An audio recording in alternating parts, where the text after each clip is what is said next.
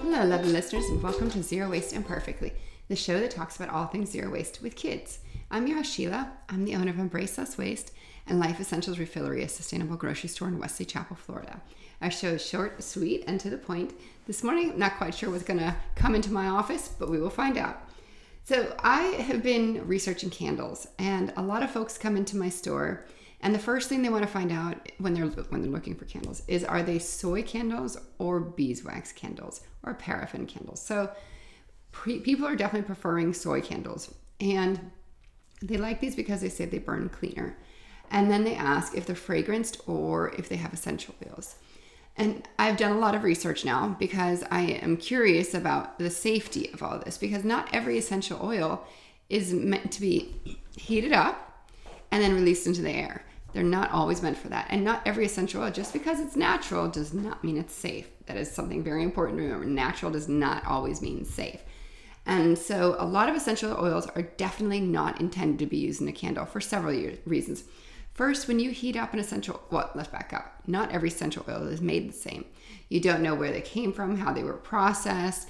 We don't know any of that. We can assume they're exactly what's on the label, but it's not guaranteed. And I've seen that in many research papers that have been published that show when they test essential oils, they find a lot of impurities in them. And that's a lot of big brands that you'd be surprised, but you can pull that report up online too. So you don't know exactly what you're getting. So you can assume you find this product that is safe for using in candles and find out that it actually is not what's in there, which makes it creates a hazard for you.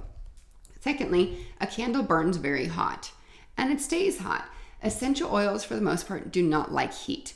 So when you heat them up, they lose their fragrance very quickly and then it just dissipates and it's gone. So you can have a candle that smelled like essential oil, but because of the process of making the candle, the wax has to be heated, you have actually lost the majority of your the essential oil to begin with. And then when you do heat it up, it's even hotter than it would have been just to melt the wax, which means anything that may have been left over is gone. This is not to say that this is true for all essential oils, but most essential oils do not like heat. That's why our diffusers are cold. We just put them in the air and we put them on a piece of paper and let it, whatever it is, I forgot what they're called, diffusing stones. So we don't necessarily heat up our essential oils at home. Anyways, so a lot of essential oils could work, a few could work, a majority will not work. And then the amount of essential oil you need to make a candle is high.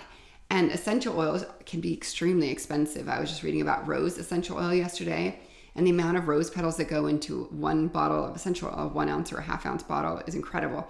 And then for you to get enough that you'd actually smell that candle, you can't afford that candle anymore. It's just not worth the cost. We know that unfragranced things, of course, are healthier, but if you do want something that smells, sometimes it's safer to go with a fragranced candle that has been proven to be safe for you.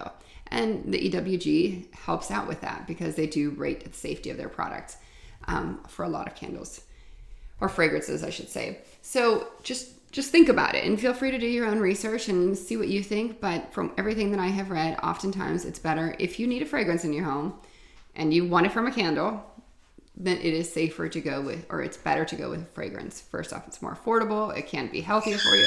There's the bird. But do your research, see what you think. Let me know if you find something that's other than that. I'd love to hear from you. Check it out. Let me know what you think. And of course, remember that if you just want the smell in the house, you do not, that's pepper, and do not need the candle effect, it's easier to diffuse essential oil. But again, make sure it's safe to be in the room and breathing it in. So I'd love to hear from you. You can find me on all platforms at Life Essentials Refillery. Have a great day.